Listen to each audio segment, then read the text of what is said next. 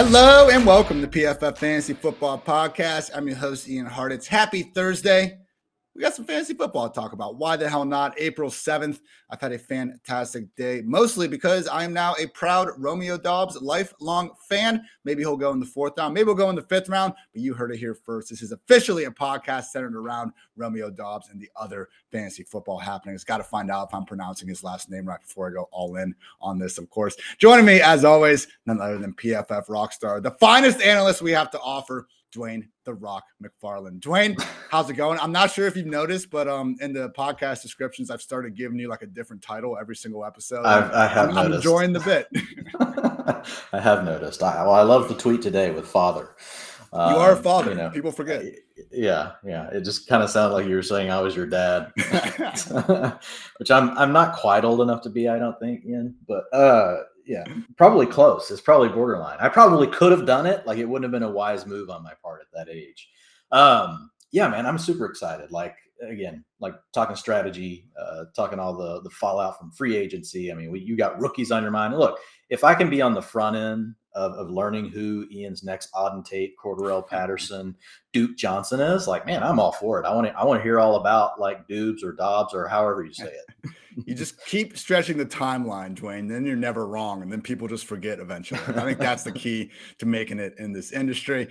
Today, we got two main topics we're going to be going over. I have 25 players whose stock is on the rise after staying home in free agency. We're going to run through that list. And also, Dwayne has done some fancy-dancy reverse engineering of some best ball ADP data, and we've basically been able to touch on, this really important range of drafts, which lines up with our underdog draft that we did on Wednesday. You can catch that stream again Tuesday, Thursday. We'll have our normal episodes on here. Wednesday, going to be doing the best ball streams. And starting next Monday, look out. Going to have some USFL goodness coming your way as well. But Dwayne, let's focus on the present. And that is the 25 players whose stock is on the rise after staying home in free agency. We've devoted some podcasts throughout this offseason talking about how generally, if you're a player that enters free agency, your team decides they do not want to bring you back and they can't even get a return for you in the trade market, it's probably not good to chase them in Fantasyland when they are changing teams. On the other side of things, I think we sometimes underrate the continuity that exists with a player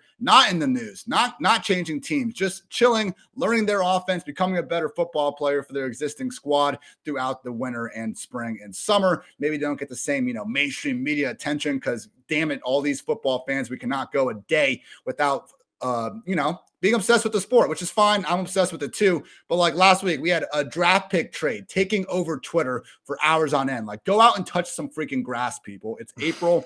We don't need to be talking about how much of a genius Howie Roseman is after just a trade that we're not even going to know the results of for like 3 or 4 more years. Now that I got that off my chest, I want to focus on some players who haven't maybe been in the news as much, but because of moves their team has made, I do think their stock has been boosted in the first 2 months of the offseason. And Dwayne starts off with 2 players on the Buffalo Bills, Gabriel Davis and Devin Singletary. 2 guys that I think were both, or Singletary I think was a straddler, which, more and more, the more I use that adjective, the more it just sounds wrong to me. So maybe we should be looking at something else there. But Singletary is someone just where— use the word hedge.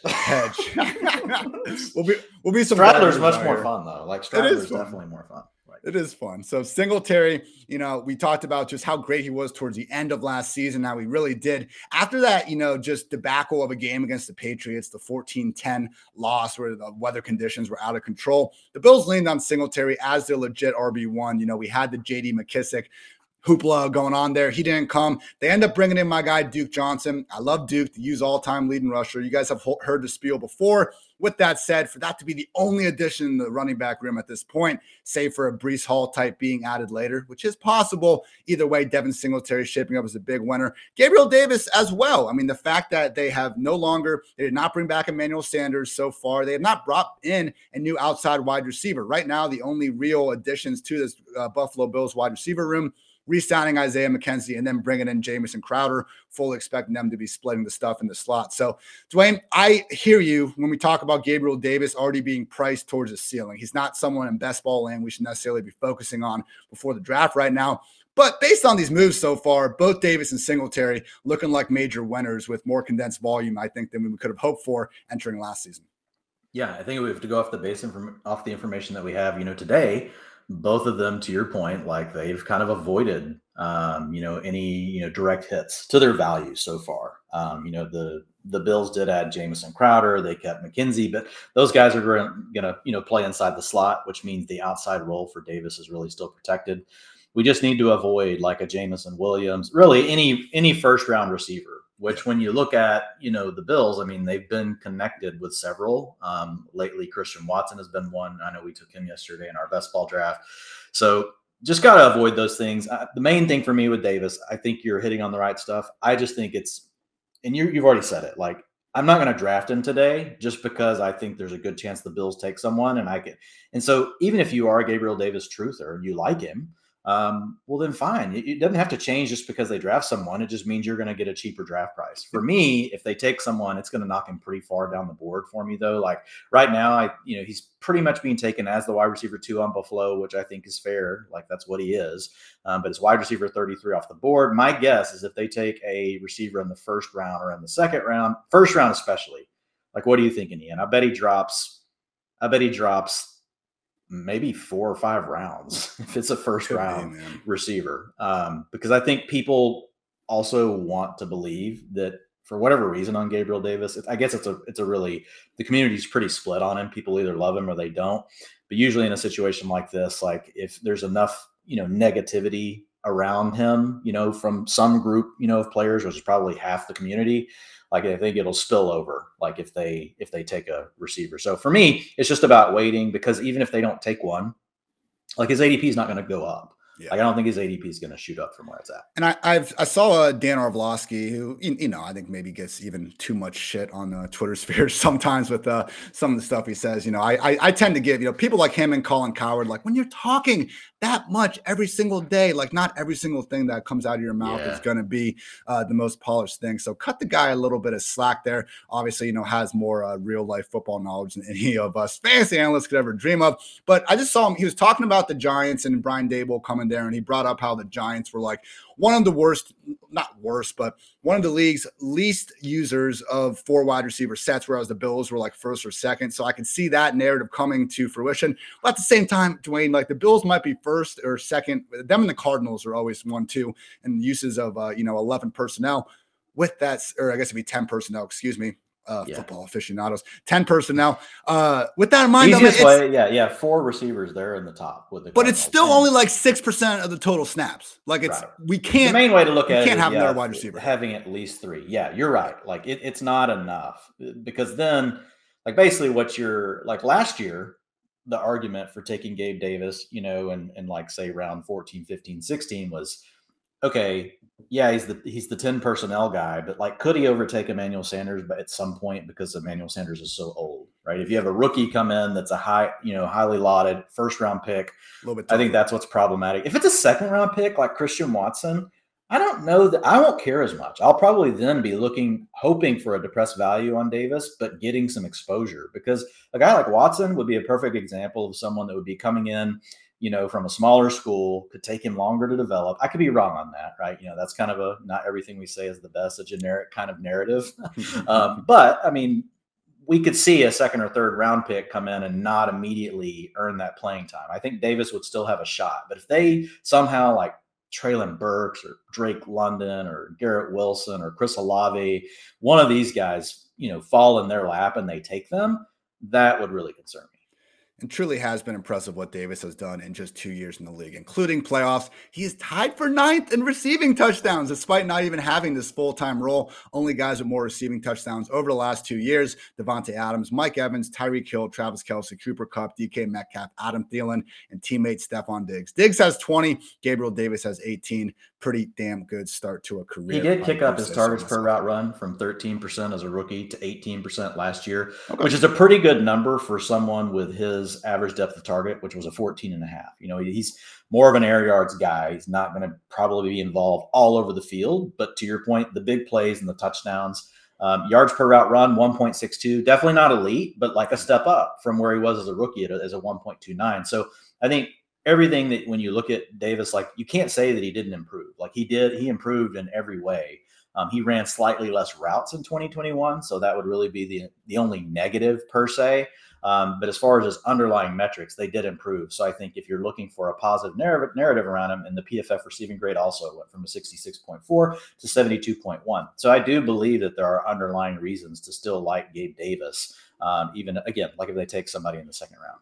Still just 23 years of age. Best could certainly still be yet to come. Next player, New York Jets running back Michael Carter. Only real move in free agency was them re-signing Tevin Coleman, who, was the week 1 starter last year, but Carter was starting, I believe, by week 5. And even after Coleman came back from injury, it still was largely the Michael Carter show. Like when we can bring back someone to the situation that we've already seen the player in question beat out, that's a best case scenario. And other than that, man, they have not added to this running back room. Maybe they could in the draft. That's the caveat with every single player we're going to talk about. We don't know who these teams are going to be drafting, but Dwayne, like the need for a running back with the Jets is like they're in a better spot this year than they were last year. Like if they weren't going to use a day 1 or day 2 pick last year on the position, I don't think we should necessarily assume that they're more likely to do so this year after what we saw Carter do, which was really be awesome, man. Like this is not holding on to, I think sometimes with Kenneth Gainwell, when I see him as hyped as he is,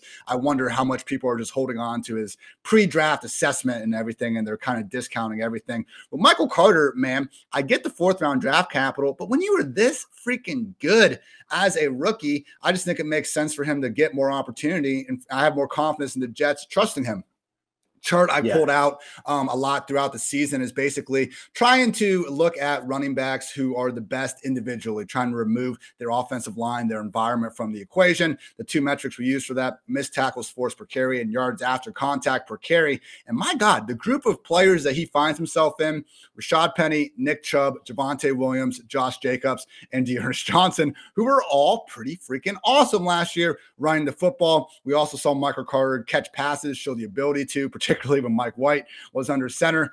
Dwayne, again, we got to make it through the draft just like everyone. But right now, man, Michael Carter, if they don't draft a running back, I'm not super convinced that his stock's necessarily going to be shooting up like more than a round or so. He could be someone right there, in the mid-late rounds where we are probably not late rounds, but in the middle rounds that, hey, he all of a sudden is priced as an RB2, RB3, and he might just have the chance to get that RB1 workload.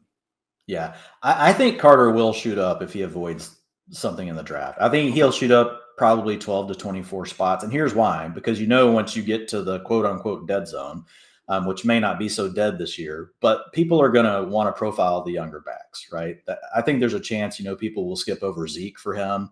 I think, as you start to look at the ages of some of the other guys, like people will gravitate to Carter. The other really great thing about him, man, not quite at like the McCaffrey, Alvin Kamara level, but man, targets per route run, 23%. Like that's just one tier below those guys. And he's a guy that when he came out of college, some of the best film guys in the industry, like Jay Moyer, like had already pointed out, like what a good receiver this guy could be out of the backfield. So you got the film matching up with the first year data, which is always a good thing you want to see. Yards per route run, man, 1.48. So the other side of it for Carter. So I had him in my strategy article yesterday, also as a straddle, kind of like I'm straddling yesterday and today. I got my same shirt on, but I took a late shower yesterday, everybody, just so you know. Anyway, didn't even put any new product in the hair. Just woke up and came in here and just started jamming. But it's a great day to be great, Dwayne. It's a great day to be great. Like kind of poking up back there. But anyway, like if you look at Carter, the plus about him, like if you want to go ahead and get some exposure to him now, I think it's good to wait a little bit. But also when he's at ADP or below in best ball, I want to go ahead and take him because I think if like to your point, if they don't take a back, I do think his ADP is going to go up. But even if they do take one, like those numbers as a receiver are already so good, and you already hit on the explosive stuff, I think there's still a chance. Like even if he's in a committee, he's probably going to have the receiving down work. I do think there's a really good chance they take it back because the Jets they're not going to do it with pick 4 or pick 10, obviously. But they have 2 picks in the second round, 35 and 38, and they've got a third rounder, pick 69. Oh. So really, those 3 picks are going to be key. You got to avoid the 2 second rounders and that third rounder. I could see them bringing someone in like a Zamir White, bringing in more of an early down kind of big guy that can come in and pound, work around the goal line, do that sort of thing. And then really let Carter kind of be like really more their speed / passing down back. which I think can still be productive if the Jets offense can take a step forward. But in the end of the day, like, let's say they do take it back and he falls to like 7th or 8th round, I'm still going to get exposure, man, because we want exposure to talented players. He's already checked all the boxes we want to see as far as talent goes. Yeah, he doesn't have that high, draft capital, but like, this is the profile of a player I'm still going to want exposure to, even if they take someone. Next up, Cleveland Browns tight end David Njoku. Still not in a great position. We've talked about him likely still having to split snaps with Harrison Bryant. Maybe there's even going to be a third party to rotate 3 tight ends like they did last year. But we have a franchise tag. We have, Njoku now doing April Fool's jokes about requesting a trade, which, again, kind of ironic because, like, you were seriously requesting a trade like multiple times over the past few years, dude. But on good terms with the Browns now. He got that 8-figure franchise tag. It seems like both sides working towards, a long-term deal. And Austin Hooper, one of the highest paid tight ends in the league, now resides in Tennessee with the Titans. So, Dwayne, like, I don't think Njoku, we've gone through our tight end ranks. I don't think either of us have him even in our top 15. He's still objectively in a better spot now with that financial contribution, with the tight end committee from 3 to 2, and with Deshaun Watson under center for, you would like to think, at least a handful of games, as early as 2022. So we got Amari Cooper in town, but there's a chance that David Njoku finishes as this offense's number 2 pass game option. It's a bit of a leap of faith. I mean, he's totaled only 82 targets in 29 games with Kevin Stefanski as the Browns head coach. He's still just 25, though. We've always loved the athletic profile here. I mean, seriously, like, you want to take a lonely fantasy analyst from 6 to midnight, show them this dude's player profiler page. Dwayne, I think Njoku is a perfectly fine target in that late round tight end range. He's not someone I'm going to rank, 12th or 13th to make sure I get. He's still in an objectively better spot than he was 2 months ago. Yeah, I think really it's just all about tiers, and he belongs in kind of, once you get past the tight end 1s and you get into the tight end 2s and you've kind of got a tier of upside guys based on traits, I think Njoku's there. We've talked about the issue being we could still very likely see Harrison Bryant, rotating in, former 4th round pick. We've seen them use him. But overall, to your point, like, he's like, it's been a positive offseason for him. Right now, you would have to argue he's either the 2nd or 3rd target on the team. To me, this is probably Amari Cooper's the one going to get 20 to 22% of the targets. And then you're going to have a bunch of guys like between 15 and 18%, Donovan Peoples-Jones, David Njoku, hell, probably Kareem Hunt, is going to have a shot at like 12 to 15% target share this season just because they're so limited. And they don't have really draft picks to do anything else with, but we could see one of those guys out of that group step up and really be the 2. To your point. And Amari's never been one to hog like 30%, right? Like, no. He's always been more of a 20 to 22% guy, probably all he is. So there's going to be plenty there for Njoku. It's just a matter of, when do they get Watson back, that sort of thing. You could even argue Donovan Peoples-Jones pretty solid. We knew he wasn't going to be like the outright number 1 going to next year. So to get someone like Cooper that I don't really expect to be overlapping too much in their route trees, probably DPJ could continue to be the field stretcher. And to your point, Cooper never been someone that's exactly vying for 150, 60 targets on a yearly basis. To only have Cooper and then Jakeem Grant was the other addition at wide receiver. I think you can say it to a lesser extent. Nice little win for Donovan Peoples-Jones as well. To me, if you knew Watson was playing the whole season, basically Donovan Peoples-Jones would be your comp to MVS, who's going like 6 or 7 rounds ahead of DPJ. That's 100%. An arbitrage play. Love it. Indianapolis Colts, wide receiver Michael Pittman, wide receiver Paris Campbell, and tight end Mo Alie-Cox. We just had players drop off, and the spots have not been filled yet. Both Zach Pascal and T.Y. Hilton are seemingly going to be playing somewhere else. Pascal's already on the Eagles. Hilton, I don't think he's coming back. He's not retiring. He's made that clear. I would think if he was coming back to Indy, it would be done right now. We'll monitor the situation, but it's looking like Michael Pittman, who was already going to be the number 1 receiver, more established as that than ever. And now suddenly Paris Campbell, sorry to all you Ashton Doolin stands out there, but it is looking like Campbell, if the season started tomorrow, would be in starting 2 wide receiver sets alongside Michael Pittman. Obviously moving from Carson Wentz to Matt Ryan is an improvement. Dwayne, I saw you had a tweet out a couple weeks ago, like, every area to the field, Matt Ryan is more accurate than Carson Wentz. Even in a down year last year when Ryan didn't have really anybody to throw to throughout most of the season, he was still better than Carson Wentz, who Honestly, I think he's almost getting dragged a little too much recently. Can the Colts go more than like 2 days without uncovering some other reason why they hated the guy? Like, he didn't kill anyone. I mean, like, I don't know that Carson. I'm not denying that I wasn't in the locker room. I have no idea how good of a teammate Carson Wentz is, but maybe we could spend our time, Seems like they would like him after what they were able to flip him for. I mean, considering, right? Like, come on, guys. Like, I know the Jaguars. I think they're just probably pinning the Jaguars game like completely on him. And you know what? When you lose to a fan base dressing up as clowns, that would be tough to get over. But basically, we got the quarterback upgrade. We've lost some of these like auxiliary wide receivers that were just kind of on silhouette. I don't even know how to say that word. We'll focus on using other vocabulary than that word. And then tight end Mo Alley Cox. We have Jack Doyle out of the picture. So Dwayne, basically, like Pascal and Hilton are gone. That's great news for projecting Paris Campbell. And without Jack Doyle, similar to what we just talked about in Cleveland, not a given that Mo Alley Cox is going to take over. I think Kylan Granson's probably going to still be fairly involved. But even if we can take the nightmare 3 tight end committee down to 2, it's a positive.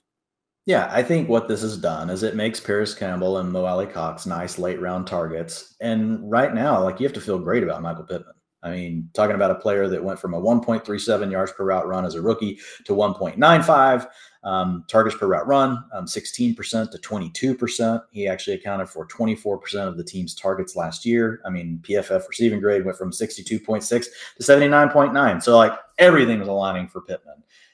Looks like he's going to be has a chance to grow into being the alpha on the team because the pecking order is wide open. And, his profile also looks like it's ascending towards that direction. So it could be that perfect mixture of, chocolate meets peanut butter. We're going to have a Reese's peanut butter cup here with Michael Pittman. If he was a candy, that's what Michael Pittman would be.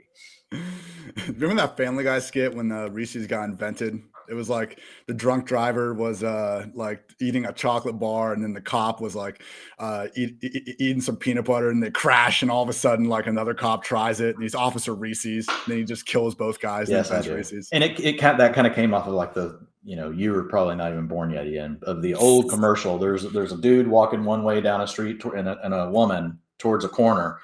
And one guy's eating a bar of chocolate, and the woman, for whatever reason, like got a tub of peanut butter, and like they just bump into each other. And he dips the chocolate bar into the peanut butter, and she's like, "You put your chocolate in my peanut butter." He's like, "No, you put your peanut butter on my chocolate." So anyway, that was the Reese's commercial. You have to go look that up, Ian. Wow, I just got boomered. That's my bad. Total boomer. I remember I was sitting at a bar one time, and I think it was a Santana song, or no, it was. I found out basically that Santana had covered a song. I don't think it was Evil Ways. It was a jam though. And I heard the original version, I think was by the Monkees. And like I told this older guy next to me at the bar, I was like, man, like I really prefer the original version of the song. And he was like, listen, youngster, like this is the original version. I was just like, all right, I'm really sorry for ever opening my mouth to you. But next group that has improved throughout the offseason, back on topic here, the entire Denver Broncos offense. Obviously, you had Russell Wilson to town. That's going to help. But even elsewhere, man, we've had some of these more crowded position groups even out for us. Melvin Gordon is still not re-signed.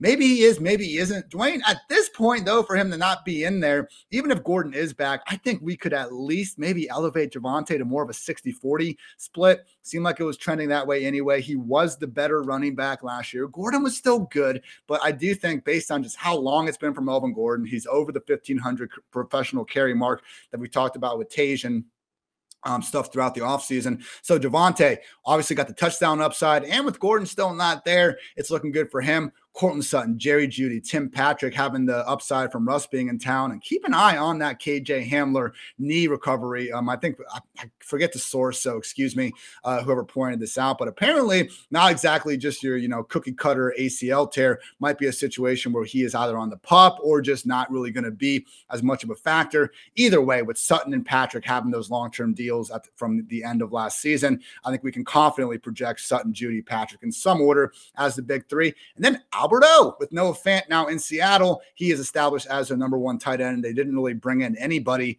in free agency to make us think that's out of the picture. I think we're going to see these just prices continue to creep up, Dwayne, because it's looking like a top 10, top 12 offense. But right now, Russ and Javonte are the only two guys in fantasy land that are really being priced that way. I'm very interested to see what happens with this because I was just, looking at some stuff this morning, for this article we'll talk about in a minute. But I mean, like Jerry Jeudy went from really going between rounds 8 and round 9 to now he is, it's a tight grouping. Like, if you look over the last 7 days, it's like over 20 drafts over on FFPC. Thanks to Fantasy Mojo for this data. He is going between rounds 4 and rounds 5 every draft. Like there's only one outlier. One time did he make it to the 6th round. So he's really getting a tight grouping, and that's all happened since the Russ trade. Very similar thing going on for Courtland Sutton, just slightly behind Jeudy. People seem to favor Jeudy slightly more, probably because he's the younger guy, got the 1st round draft capital. So we get that. Last year he was hurt. So yeah, I mean, I think these are guys that I will be interested. I don't know that Jeudy can climb much more than that. I think Sutton could potentially climb a little bit more, and I definitely think Albert O's already made a big swing too. Like Albert O, like was nowhere. Like he was basically like round 17 type thing going on. And now that you've got, Russ in town, and it makes sense, man, like these players are moving up, but he went from being basically around 18, 19 pick to Albert O is consistently. Now this is tight end premium, so it's going to be a little more than what you would get in a non-tight end premium league, but he's going between rounds 8 and rounds 10. So like, wow, like he has shot up, 8 rounds basically. Great stuff out of Denver. And yeah, that Sutton-Jeudy debate is going to continue to, I think, be one of the major storylines of the offseason. Them Dallas Cowboys, Michael Gallup and Dalton Schultz, big-time winners. I mean, Gallup, we need to see exactly when he's going to be back from the ACL. I understand he actually didn't have surgery until early February, but getting that 5-year, $60+ million deal, the Cowboys having the confidence to part ways with Amari Cooper, it's good news for Michael Gallup. He now projects as the number 2 pass game target in Dallas if everyone's going to be healthy across 17 games. And looking at where he's being priced right now, man, in that wide receiver 3, wide receiver 4 range, look, he has the role, seemingly, that Amari Cooper was going to have. I know the injury plays a part in this, but there's no way Cooper will be going outside the top 20, 24 wide receivers, I think, if he was back in Dallas. And we didn't have to worry about Michael Gallup there, because that was the problem in Dallas, similar to Tampa Bay. When all 3 of these guys were healthy, much harder to figure out where the targets are going. Like, there's a reason why in week 1, like CD and Cooper both had like 13 and 15 targets, because Gallup was injured after the first quarter in that game. So something to keep in mind with Gallup. And I think the same point applies to Schultz, but the other positive we get here, like Dwayne, we both consider ourselves Cowboys fans. We've watched all these games. I'm open to the idea that Blake Jarwin was a higher upside tight end for this offense. I think the Cowboys paid him accordingly, couldn't stay healthy really for the better part of the last 2 years, and he's not released. So even if we all kind of look at Dalton Schultz, you kind of rank the top 6, 7 tight ends in fantasy. I think we all agree that, your Kelce's, your Wallers, your Pitts, Andrews, Gronk, you can name all these tight ends, and they, I think, are better real life players than Schultz. Looking at those targets, looking at them coming back into the league, reigning number 1 scoring offense, the more condensed targets we can get, the better, man. Yeah, I think these guys all took a big step forward. And there's, there's speculation that Dallas could look at like Treylon Burks, former, Arkansas guy, Jerry Jones went to Arkansas. Like there's these connections. They had him in for, a private visit. They saw him at the combine. But typically when I look at visits, it's more around like position. Like, are they seeing a bunch of receivers? Are they seeing a bunch of tight ends? That sort of thing. And Dallas is definitely visiting with a few of each position. I don't think the tight end class is good enough to worry about. I think mainly for Gallup, he's just got to avoid someone like Burks or somebody like that falling to Dallas and they decide they take them. I think Dallas would be better served, Ian, to probably take an offensive lineman, but I wouldn't disagree, with a wide receiver pick. But my thought is if you like Gallup enough to go ahead and pay him and you moved on from Amari, I mean, why not go ahead and grab a guard? Why not go ahead and grab, a tackle if you think that can really help, Dak have a little bit more time, maybe help the running game out. So I think that's the main thing. We just got to see what happens with the draft. But yeah, for Gallup, if we start hearing positives around his ACL and he avoids that, somebody going in the first round to the Cowboys, I think his ADP will definitely start to climb. I think it's a tad low. It's probably low. It's low. It's fine where it's at with the unknown around the ACL and the draft. But I think if he makes it past those 2 things, he's definitely going to be a guy that can climb. Minnesota Vikings tight end Irv Smith, someone that I brought up plenty throughout this offseason, still just 23 years old, new offense with Kevin O'Connell coming from the Rams where Tyler Higbee barely left the field. Irv's only problems in his short 3-year career was 1, splitting time with Kyle Rudolph. And I always kind of comped it to the Dallas Goedert, Zach Ertz situation where Rudolph and Ertz had kind of been there longer. They weren't playing bad by any stretch, and they were just still going to have that role, despite Goddard and Irv Smith arguably being the better, and not arguably, they were the younger, more athletic talents, during that point.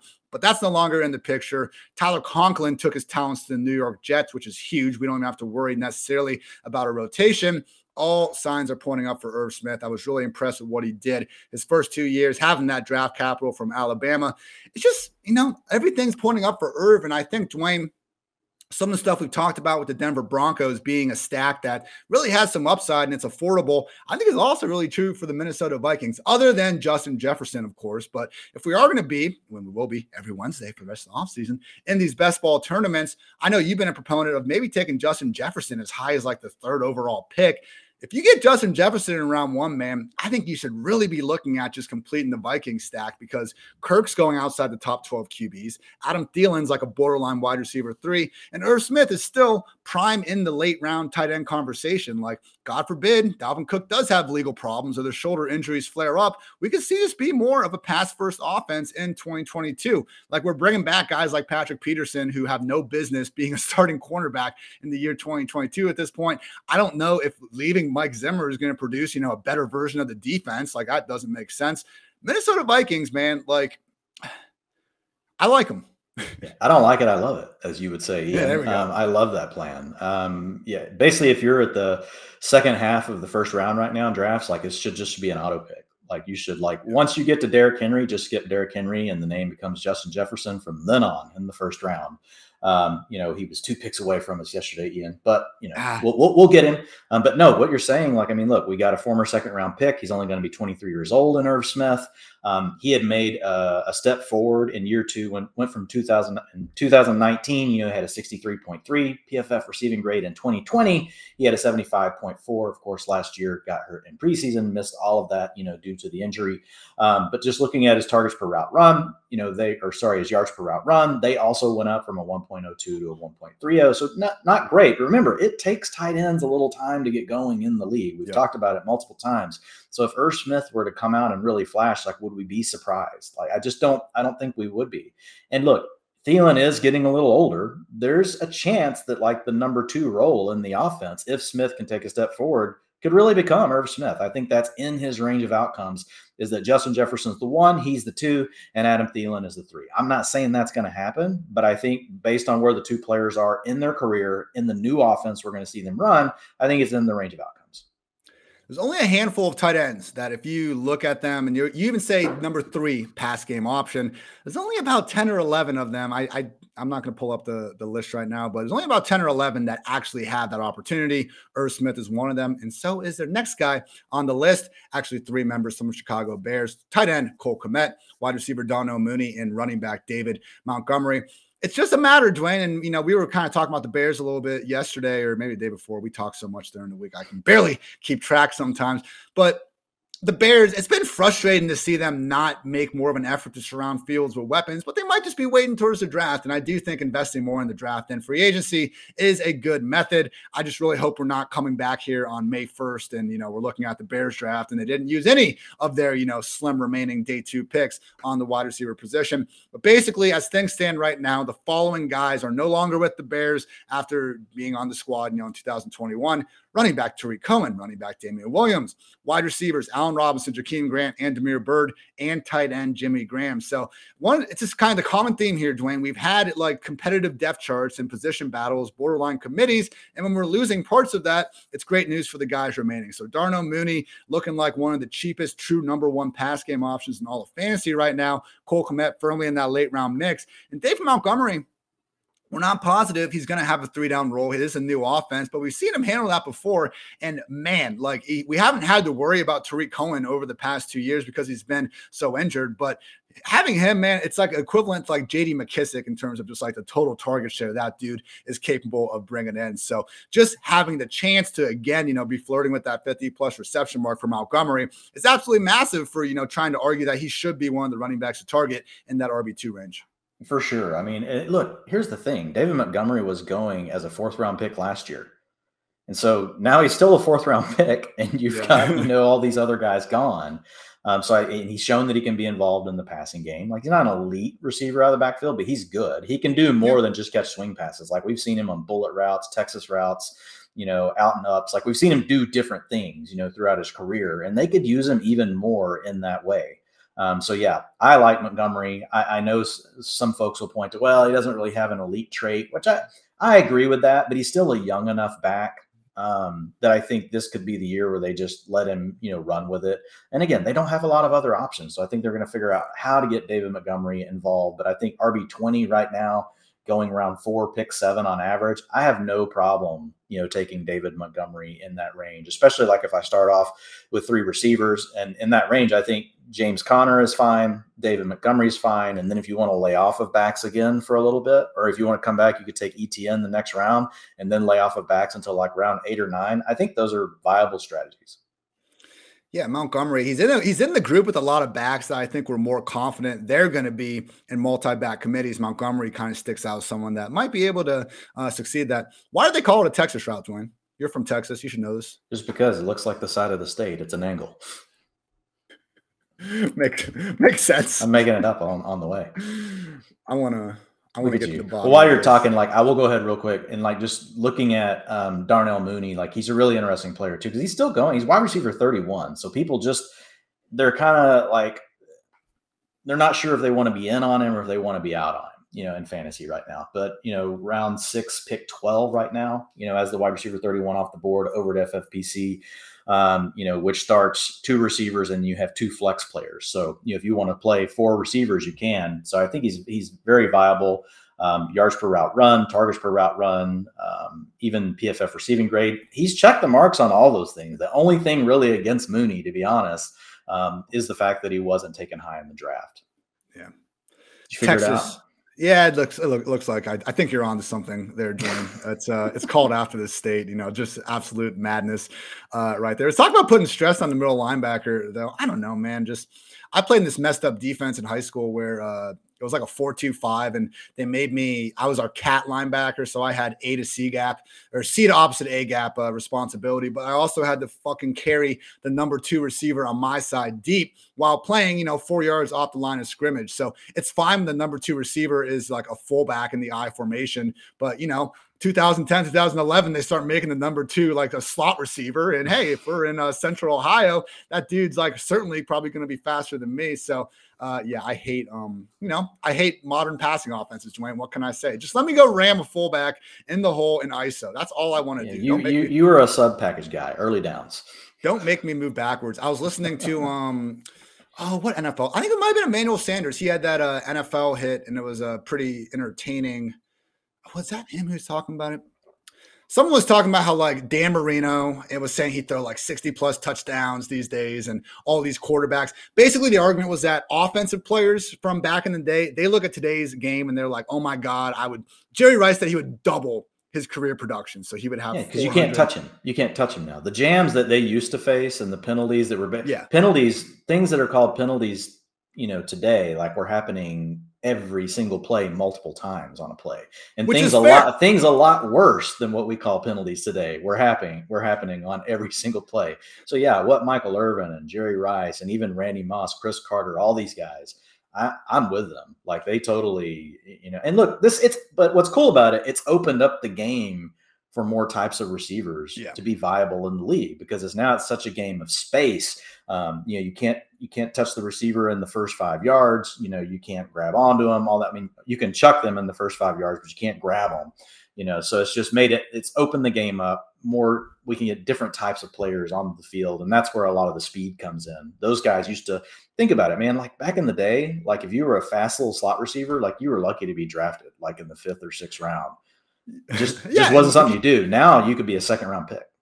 Dude, because like if you go over the middle, if the ball's just overthrown, it doesn't even hit your hand, like you're just getting your head taken off regardless, and people would just laugh about it. So I hear what the old timers are saying on offense, but it's just funny how it's the exact opposite on defense. Like I look at football now, and never would I dream of acting like I was ever, a threat to even play like D1 or anything like that. But my point is, like, it sucks for defenders. A slow linebacker who would now have to like deal with the modern passing game would be an absolute nightmare. Like, who was that linebacker for the Steelers in the 90s that was just like a freaking tank in the middle? I think he like was number 90 something. Like Jack Lambert. No, it wasn't Jack Lambert. It was in the 90s. But I don't know. Like 90s. Oh yeah. Oh man, keep going. You telling me that dude's going to be carrying like Kyle Pitts down the seam? Yeah, all those old 3-4 linebackers. Yes. Yeah. They were all huge. Was it just Lloyd? A different game. I think it was yes. Lloyd. That's it. What a freaking monster. So shout out Lloyd. Detroit Lions wide receiver. We're getting off topic today. I like it though. Detroit Lions wide receiver Amon-Ra St. Brown is a winner. Yes, folks. I remember the morning of the DJ Chark signing and everyone was losing their damn mind over this stuff. It's not just that though. If you look at what the Lions have done at wide receiver and going to last year, like it was just such a joke of a position that they had. It was like the least amount of cap space in the league was devoted to wide receiver. They only brought in Amon-Ra St. Brown. It's a little bit similar to like what we were talking about Michael Carter and the Jets. Like there was nothing stopping the Lions from really addressing that position room more last year, and they really didn't. And now here we are a year later, and it's kind of starting to look that same way. They re-signed Josh Reynolds. They re-signed Khalif Raymond, both who were just on the outside of the formation for the heavy majority of last year. And they signed DJ Chark, who is projected to basically join them. If not, I would guess based on the money, probably start over Khalif Raymond. Either way, though, we're not impacting Amon-Ra St. Brown. Like Dwayne, Amon-Ra, we've talked about how good he was as PFF receiving grade, the group of guys he's in. It's not like that we were going to be completely out on Amon-Ra St. Brown, even if they had added more, higher end receivers to the group. But at this point, we're only probably looking at them, bringing in like maybe a day 2 guy, because we know it's not going to be a wide receiver at pick number 2 or anything. They could always trade down a little bit. But at this point in time, I'm not even sure what wide receiver they could add where we'd have to like significantly drop Amon-Ra St. Brown. He's a low end wide receiver too. I don't expect him to catch 8 balls every single week. He doesn't have to. We'll take 5 or 6. That's the best part. Jared Goff's still under center. That's the best part. Anytime you want to talk, Amon-Ra, people are like, no way you can do what he did last year. And the first thing is like, nobody's saying the guy's going to catch 8 balls a game. Like, come on, like we're not even. Is he going to be the number overall? Is he going to be the overall wide receiver 2 the entire season? No, but that's okay. Yeah, but you know what? Hey, the upside is definitely there. Like you just go on a run where you're getting 30% of the targets every single week down the stretch. You're a top 6 fantasy player pretty much that whole time. Like, look, I mean, it definitely had my attention. The thing with St. Brown, to your point, like he's just slipped a little bit in ADP. Since the DJ Chark signing. He's one of these guys that has a wider range on him. But right now, you can pretty much, according to Fantasy Mojo, you can get him in FFPC drafts in round 6. And sometimes now he's dropping down to round 7. Whereas before the DJ Chark signing, you were having to take him sometimes in round 4, but most typically going in round 5. Absolutely sexy. And I have here on the screen showing Dwayne's fabulous article analyzing historical rookie PFF receiving grades. And yeah, I mean, the list of rookies to have a grade of 75 plus from 2011, 2019, OBJ, Terry McLaurin, Michael Thomas, Mike Evans, Keenan Allen, AJ Brown, Tyreek Hill, Doug Baldwin, Chris Godwin, Cooper Kupp, Stephon Diggs, Juju Smith-Schuster, Jarvis Landry, Hunter Renfrow, Tyler Lockett, and AJ Green. There is not a miss on there, man. I'm not going to bet on Amon-Ra St. Brown being a miss. This is great. This is like the opposite of all those terrible, like you see 20 terrible receivers in Devontae Adams, and you're like, oh, well, maybe this rookie receiver will be Devontae. Like, it's the opposite of that. We don't need to overthink that. And the beauty is it worked. Didn't matter about draft capital. Didn't matter where they were drafted. The other thing I loved about it is the fact that it identified players that didn't even get enough playing time to really like score a ton of fantasy points in their rookie year. So, it is. It's one of the coolest things that I've seen this offseason. Fantastic stuff. Tampa Bay running back, Leonard Fournette. People are just hesitant. They're really hesitant on James Conner. Dwayne, we did see Fournette go as an RB1 last night. So I think people are starting to wrap their heads around it. But look, last year. You also put the invite out, and we've talked about him a lot. So I would like to see what it's like in a draft where we know we haven't invited people that listen to us all the time and just see what happens. But he's slowly rising. Sorry, you keep going, man. You're good. Only McCaffrey had more receptions per game than Fournette last year. And just in terms of expected fantasy points, only Derrick Henry, Najee Harris, and Alvin Kamara were higher. He was a top 5 running back last year. He had a top 5 workload, and he's back in the same offense. He has less early down competition without Rojo. And for them to only bring in Giovanni Bernard, a scat back who we already saw Lenny beat out by the time the midway point of the season came, it's just been a best case scenario for Fournette. So he got paid. Like, I think people, if you are holding it anything against Leonard Fournette, like, I think it's just probably the Jacksonville thing still, because ever since he's come to Tampa Bay, man, it's been nothing but fantasy success. Even in 2020, like, you look at that playoff run, you look at what he was able to do at the end of the season once they really turned the backfield over to him. Tom Brady's back under center. This dream scenario for Fournette. Like, we had that New England Patriots like meeting going out there. Not only just for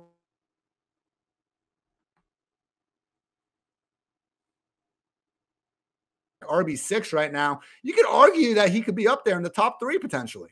Yeah, I mean, he was one of the only guys, one of, I think, 5 last year to score 18 or more points per game in fantasy, as far as running backs in a PPR format. And so when we look, and he finished his RB6 on the season after missing time. So yeah, what more do we want? Yeah, there's upside for Fournette. Like, all he has to do is avoid, like, the big, if whatever reason, like the Bucks were to take Breece Hall, at the end of the first round. I don't think they're going to do that. Mel Kiper's mocked that in his most recent mock.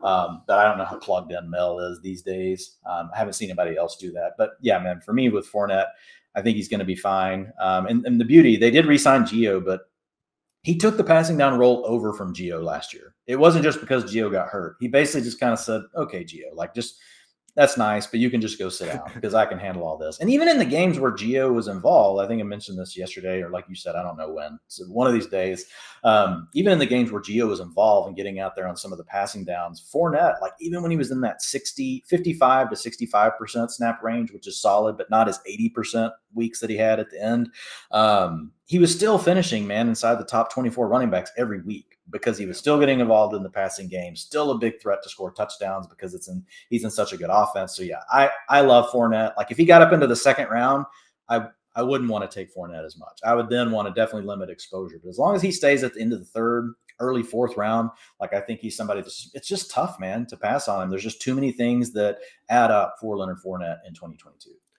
Only 6 running backs actually did average at least 4 receptions per game. McCaffrey, Fournette, DeAndre Swift, Austin Eckler, Najee Harris, James White. One more running back did reach that mark only when the team's other running back was out of the picture. I'm, of course, talking about James Conner when Chase Edmonds was hurt. It was just incredible what he did without Edmonds in the picture. Even with Edmonds in the picture, man, overall PPR RB5 on the season. And we were just seeing, nothing but RB1 goodness when Edmonds was missing time with that high ankle sprain. So Conner is right there for Fournette as someone that we saw ball out last year. They had the exact sort of every down role. We've seen this same offense give them that every down role. And for some reason, folks just seem to be hesitant on still treating him as the RB1 that all the numbers say that he is.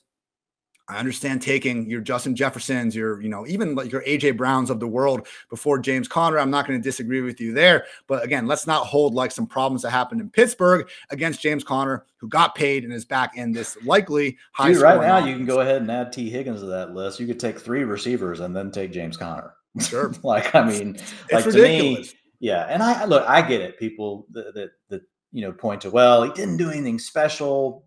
But again, like, he's done it before. And he's not anywhere near like the 1,500 carry mark that we're so worried about. We may have a different conversation next year, but I think for this year, Fournette and Conner are both safe. 3 more players. Arizona Cardinals teammate Rondale Moore, someone that Dwayne and I have talked about at length throughout this offseason. His ADP hasn't really changed right now. He's still going in that end of the wide receiver 4 range to even wide receiver 5. I think some people that are kind of catching on will hopefully be moving him up, because like, he's in a very similar situation as Gabriel Davis, where we're going to see him now presumably starting even in like 2 wide receivers, probably 3, but when the hell the Cardinals ever use only 2 wide receivers? So it's a moot point. But Gabriel Davis already has the boost in ADP, and I don't think Rondale has gotten that just yet. Like last year, he was the number 5 pass game option more weeks than not, behind Hopkins, AJ Green, Christian Kirk, and Zach Ertz. Even the running backs sometimes worked ahead of Rondale. Now we have no AJ Green. We have no Christian Kirk. We have no Chase Edmonds. Like, that's huge, man. We could even see Rondale getting more snaps in the backfield, which is something that has happened briefly and Kingsbury has talked about. So say what you want about Cliff Kingsbury. Fake sharp. That's fine. I'm not anointing him or crowning his ass or anything like that.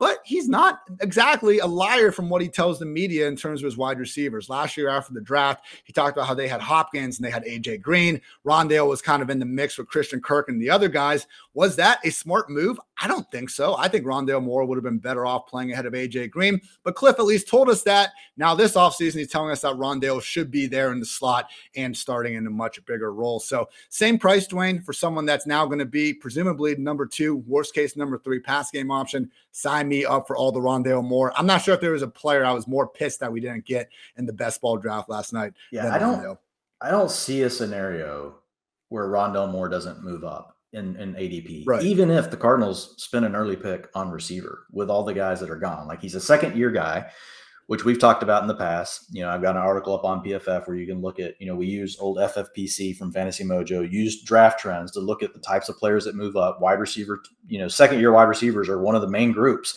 of players that just move up through draft season. So by the nature of being one of those alone and having, draft capital second round, and then we're going to get to projection season, Ian. Like, once the draft is done, all the analysts are all going to do their projections. And guess what? Rondale Moore is either going to be the number 2 or number 3 target everybody's going to project. So then they're going to move him up their rankings. And then everyone's going to be reading those rankings. So I just feel like it's going to be really tough. And we got Cliff Kingsbury already coming out, like you mentioned, and saying that he's going to play the Christian Kirk role. I mean, that's enough by itself to light the fire. So you got the coach already talking about, the kind of stuff that fantasy community loves to hear. You got a second-year player, which we know is going to move up anyway. You got vacated targets, and then the fourth thing, you still got, a situation where all these projections are going to come out, which ties to the vacated targets. Like, there's no way he's not moving up in ADP. Like, you should draft him every time you can right now. There's just weird assumption going around. I've seen in my mentions when I talk about anyone on the Cardinals too, that oh yeah, you'll have a good 8 weeks and then Kyler will, just turn into a pumpkin and not give you anything during the second half of the season. Just realize, if I understand, preferably every single fantasy player we have is peaking in the championship game, but those points in weeks 1 through 8, pretty damn important too. And I don't even, based on the injuries that Kyler suffered, I don't even think that's side note, but I love what people are doing with Kyler. Like, people are just like, man, I've got him in the top tier with Josh Allen. I'm fine though if you just want to put him in the top 5. We've talked through this, but right now, dude, Joe Burrow is going ahead of him now in the FFPC. Like, Kyler Murray is a round 6, pick 7 player. Like, that's in the range where, man, if he's there, like, even though you can get Brady and Russ Wilson and all these guys in the rounds after, and we'll talk about what the later rounds look like in a minute and what you can do there. But man, I'm gonna jam Kyler Murray every time he makes it to that pick, because I think he's one of 2 players in the league that could put up 5,000 yards, and passing and 750 yards rushing. Like, I don't think there's many guys that can do that. Falcons running back Cordarrelle Patterson, obviously one of, if not my single favorite player in the NFL. But no, guys, I have my objective fantasy analyst hat on here. This was always his best case scenario coming back to Atlanta. I understand downgrading from Ryan to Mariota is not ideal, but my goodness, Russell Gage isn't there. Calvin Ridley got suspended. Like, the only running back they've had is Damian Williams. We can see Cordarrelle Patterson. There is a version of the simulation that we live in where Patterson leads his team in rush attempts and finishes second in targets behind only Kyle Pitts. That could happen. And I know he is now an elderly running back, but my God, out of all these, running backs that are 30 plus years old, Patterson easily has, the least amount of wear on those legs. He just went for 1,154 total yards. 11 touchdowns last season. That's how many he scored in 2014 to 2020 combined. I would be all over fading him if he went to a different team, but he's back with the one team that we've seen give him this featured role. We have the Atlanta Falcons Twitter account unironically sending out pictures of Cordarrelle Patterson like the biggest guy walking out onto the field. He is like their team, right? He is their offense right now. And it's ridiculous that this is the world we're living in, but it is, Dwayne. He just got paid $10 million. I'm not worried about Damian Williams. I think he's more of a factor for Mike Davis to worry about some of the early down stuff.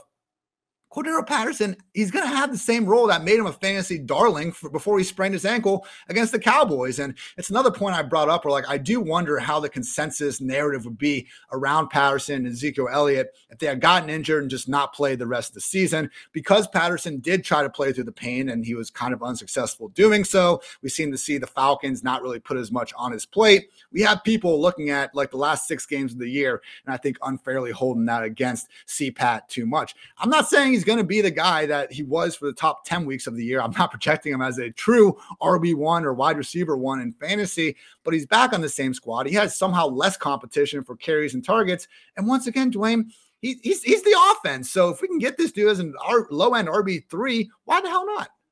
Yeah, I mean, when I look at Patterson, like people are just like, I get it. He's older, but he doesn't have a ton of wear and tear on his body.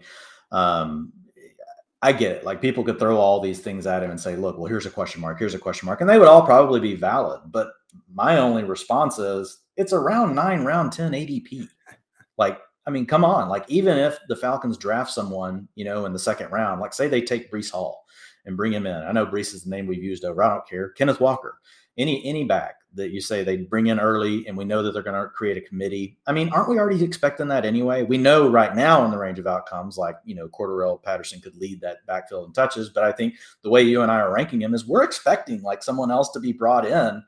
And even if they are, like, he's still worth this ADP. Why? Because before the injury, the explosive plays were there and we know he's using the receiving game.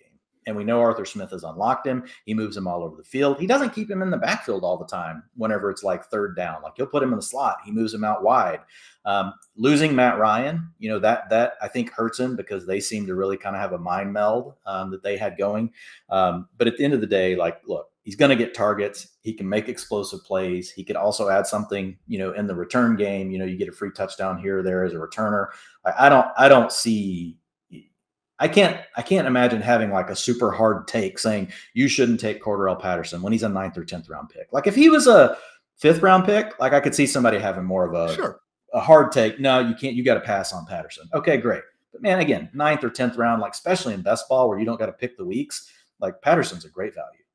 Like, why should he be going behind either like Damon Harris or Ramondre Stevenson? Like some of these running backs, you wouldn't have started those guys over him in the first 8 weeks last year. Amen to that. Last guy, maybe in a standard, but definitely not in a PPR or a half. We don't talk about standard here. We don't. Seattle Seahawks means, like. Seattle Seahawks running back Rashad Penny. I think you guys have probably noticed a common theme here. A running back that returns to their original team, even if they are getting a little bit up there more in age, we can deal with far more easier than if they do have to transition to a different offense. Last 5 games of 2021, Penny handled 17, 13, 17, 27, and 23 touches. I'm sure won a lot of you your fantasy football championship out there if you were lucky enough to snag him on the old waiver wires. So yes, the Seahawks offense is not going to be nearly as good without Russell Wilson under center. But as we've seen, Dwayne, look at 2020 James Robinson, look at 2021 Najee Harris. You don't need to be in a great offense to be a great fantasy running back if you just have that sweet, sweet volume. And it sounds like Penny's going to have the first chance at getting that. I understand that we can only take maybe one out of every 1,000 things that Pete Carroll says as truth when it's regarding his players' health or playing time. He did go out and say, though, that Penny will receive the first shot in the backfield. And when that first shot is against someone that, like, there seems to be a chance that Chris Carson doesn't play again. Is that fair? I'm not trying to be a dick. I don't know specifics, but it's a neck injury that every time we hear any descriptions about it, it sounds terrible. So I hope Chris Carson goes back out there, has a long career. He's one of the most entertaining. He reminds me of Marion Barber, the way he just seeks out contact. So fun to watch.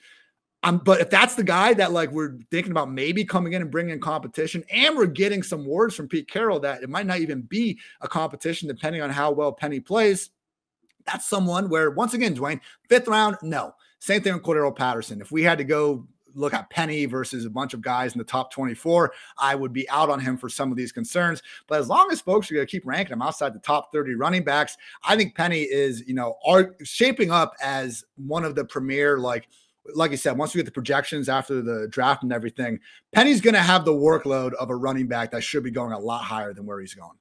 Yeah, I mean, to me, he compares like to someone like Kenneth Walker, who's moving up in ADP. And I think with Rashad Penny, as people start to wisen up to what the true nature of what we're dealing with Chris Carson, which I think is going to be unknown.